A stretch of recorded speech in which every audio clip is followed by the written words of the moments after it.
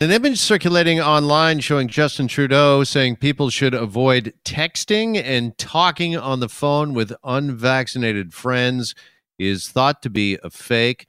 This post does not appear on his verified social media accounts, but it is made to look like a post from the Prime Minister's verified account.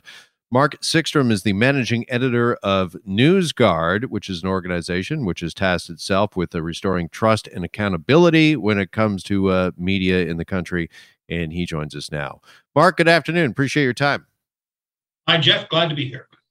All right, this image I just mentioned circulating of the Prime Minister, is this just the latest example of misinformation online and the problem that continues? And talk to us a bit about that, if you could, and its implications. Well, misinformation and fake news is nothing new, but since the COVID outbreak, it's just skyrocketed here and abroad. The various conspiracy theories, the vaccine debunking, all this has risen quite dramatically since the start of the pandemic. And what we've seen with the Facebook fake with the Prime Minister is nothing new either. The technology for altering images, spoofing, is growing every day. Some of your audience may have even seen images of Barack Obama and others saying things they wouldn't dream of actually saying, but the technology is there. But more rampant and widespread is fake news on websites and on social media. And what NewsGuard does is try to identify the sources of those and reveal to people who use our tool to get to the bottom of who's behind the tweet or the news article and come to their own conclusion.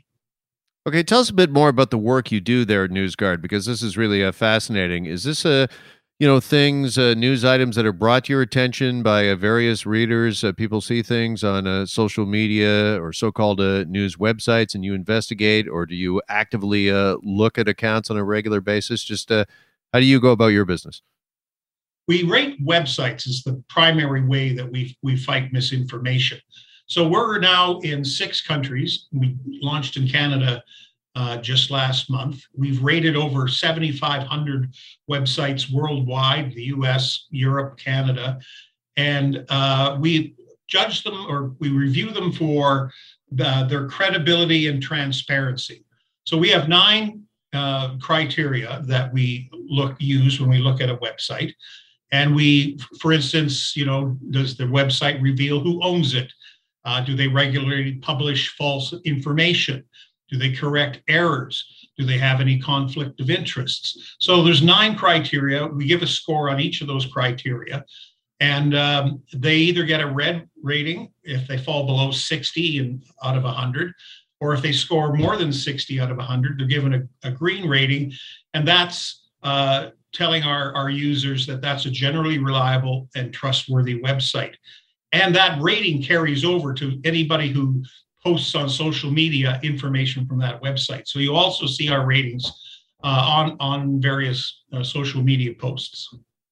This is really interesting, and it sounds very similar to me when it comes to health regulations and restaurants, because, in the city of Toronto, for example, we've long had exactly that, green or red. If there's been health code violations, there's a red sign posted in the window. If you've passed your health inspection, it's green. This sounds very similar to that, but just for news organizations and news websites.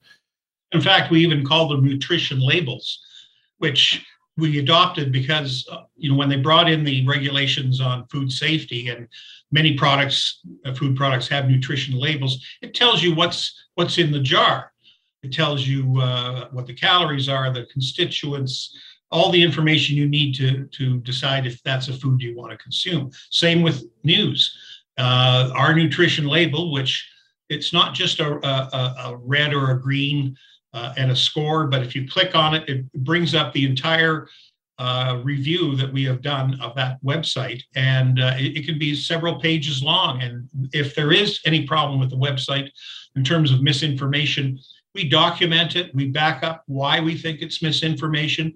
We source everything that we do, so that if we refer to a study, there's a link to the study. So we are all journalists in this organization, the people, the analysts, the managers, that do the ratings, and we use journalistic principles when we look at a website. And I will also have to ask you, since you look at organizations and news websites to see how transparent they are, when it comes to transparency there at NewsGuard, I'm sure a lot of people are wondering, Mark, just how are you financed, and are you truly independent?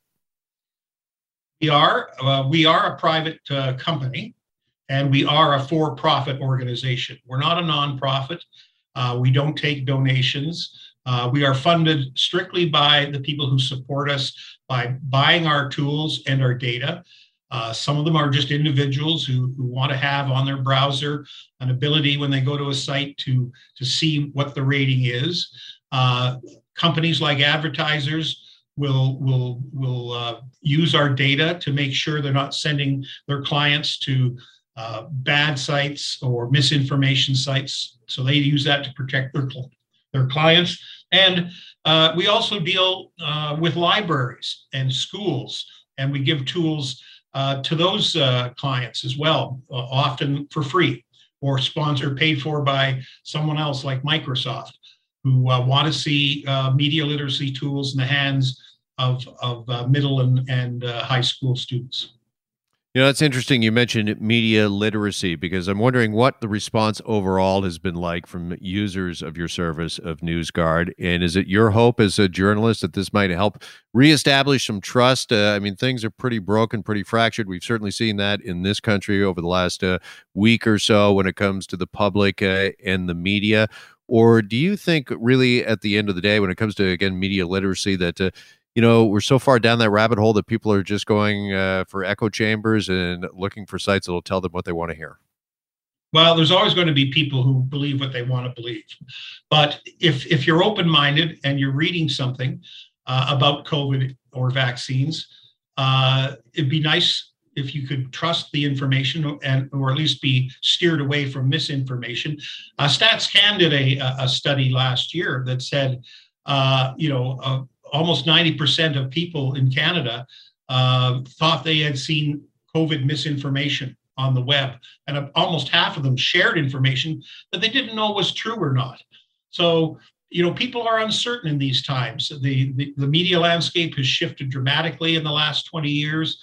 Everybody can be a publisher these days. Everyone can pretend they're a news outlet, but only a select few, adhere to journalistic policies that have made the media mostly trustworthy. And, if you look at studies like the Edelman Trust Barometer this year, in Canada, trust in media declined from 54 to 52% of the people who responded. All right. I got to leave it there, but some fascinating stuff. Mark, I really appreciate the time and the discussion. Thanks so much for joining us. Thank you, Jeff. All right. Be well. Mark Sickstrom is the managing editor of NewsGuard. And that is it for our time on this Thursday. Thanks as always for yours. I'm Jeff MacArthur. See you tomorrow morning on Global Television's The Morning Show at 9. And thanks as always for listening to The Jeff MacArthur Show.